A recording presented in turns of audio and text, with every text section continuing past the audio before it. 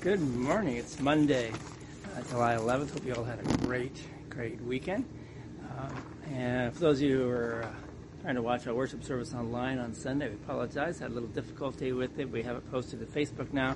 We're working on trying to figure out the logistics of what happened so it did not go live, as well as getting it uploaded to YouTube.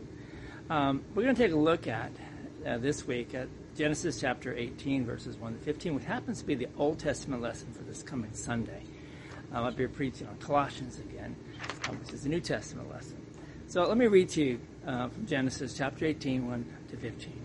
And the Lord appeared to him by the oaks of Mamre, as he sat at the door of his tent in the heat of the day. He lifted up his eyes and looked, and behold, 3 men were standing in front of him.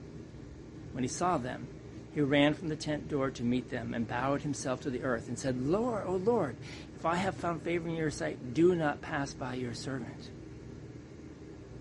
Let a little water be brought, and wash your feet, and rest yourselves under the tree, while I bring a morsel of bread, that you may refresh yourselves, and after that you may pass on, since you have come to your servant. So they said, Do as you have said. And Abraham went quickly into the tent to Sarah, and said, Quick, 3 seahs of the fine flours, knead it and make cakes. And Abraham ran to the herd and took a calf, tender and good, and gave it to a young man, who prepared it quickly.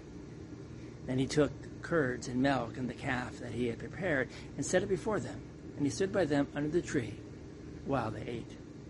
They said to him, Where is Sarah your wife? And he said, She is in the tent. The Lord said, I will surely return to you about this time next year, and Sarah your wife shall have a son. And Sarah was listening at the tent door behind him. Now Abraham and Sarah were old and advanced in years. The way of woman had ceased to be with Sarah. So Sarah laughed to herself, saying, After I am worn out and my Lord is old, shall I have pleasure? The Lord said to Abraham, Why did Sarah laugh and say, Shall I indeed bear a child now that I am old?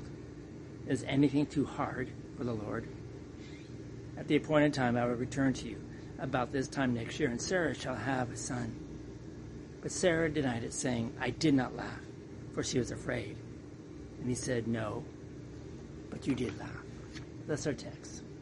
So from the perspective of Hebrews 11 in the New Testament, we learn that faith is the assurance of things hoped for and the conviction of things not seen. This is not an illogical faith, one that needs to believe the story of Jonah was a historical occurrence. Rather, this is a radical faith in something we cannot prove: God's love or presence in the world today. This week, we are going to look at faith from the perspective of Abraham and Sarah and the birth of Isaac. We will discover that there are other elements to this thing called faith. William Carey, who became the Christian missionary, who began the Christian missionary efforts in India in the 1790s, is credited with coining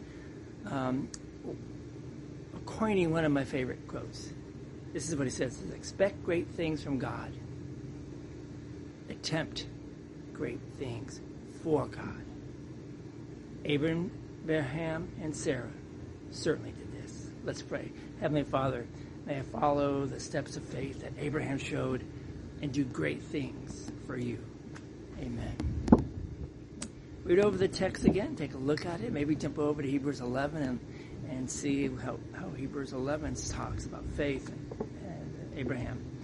And as we go through this weekend, maybe expect great things from God this week, and maybe attempt great things for God.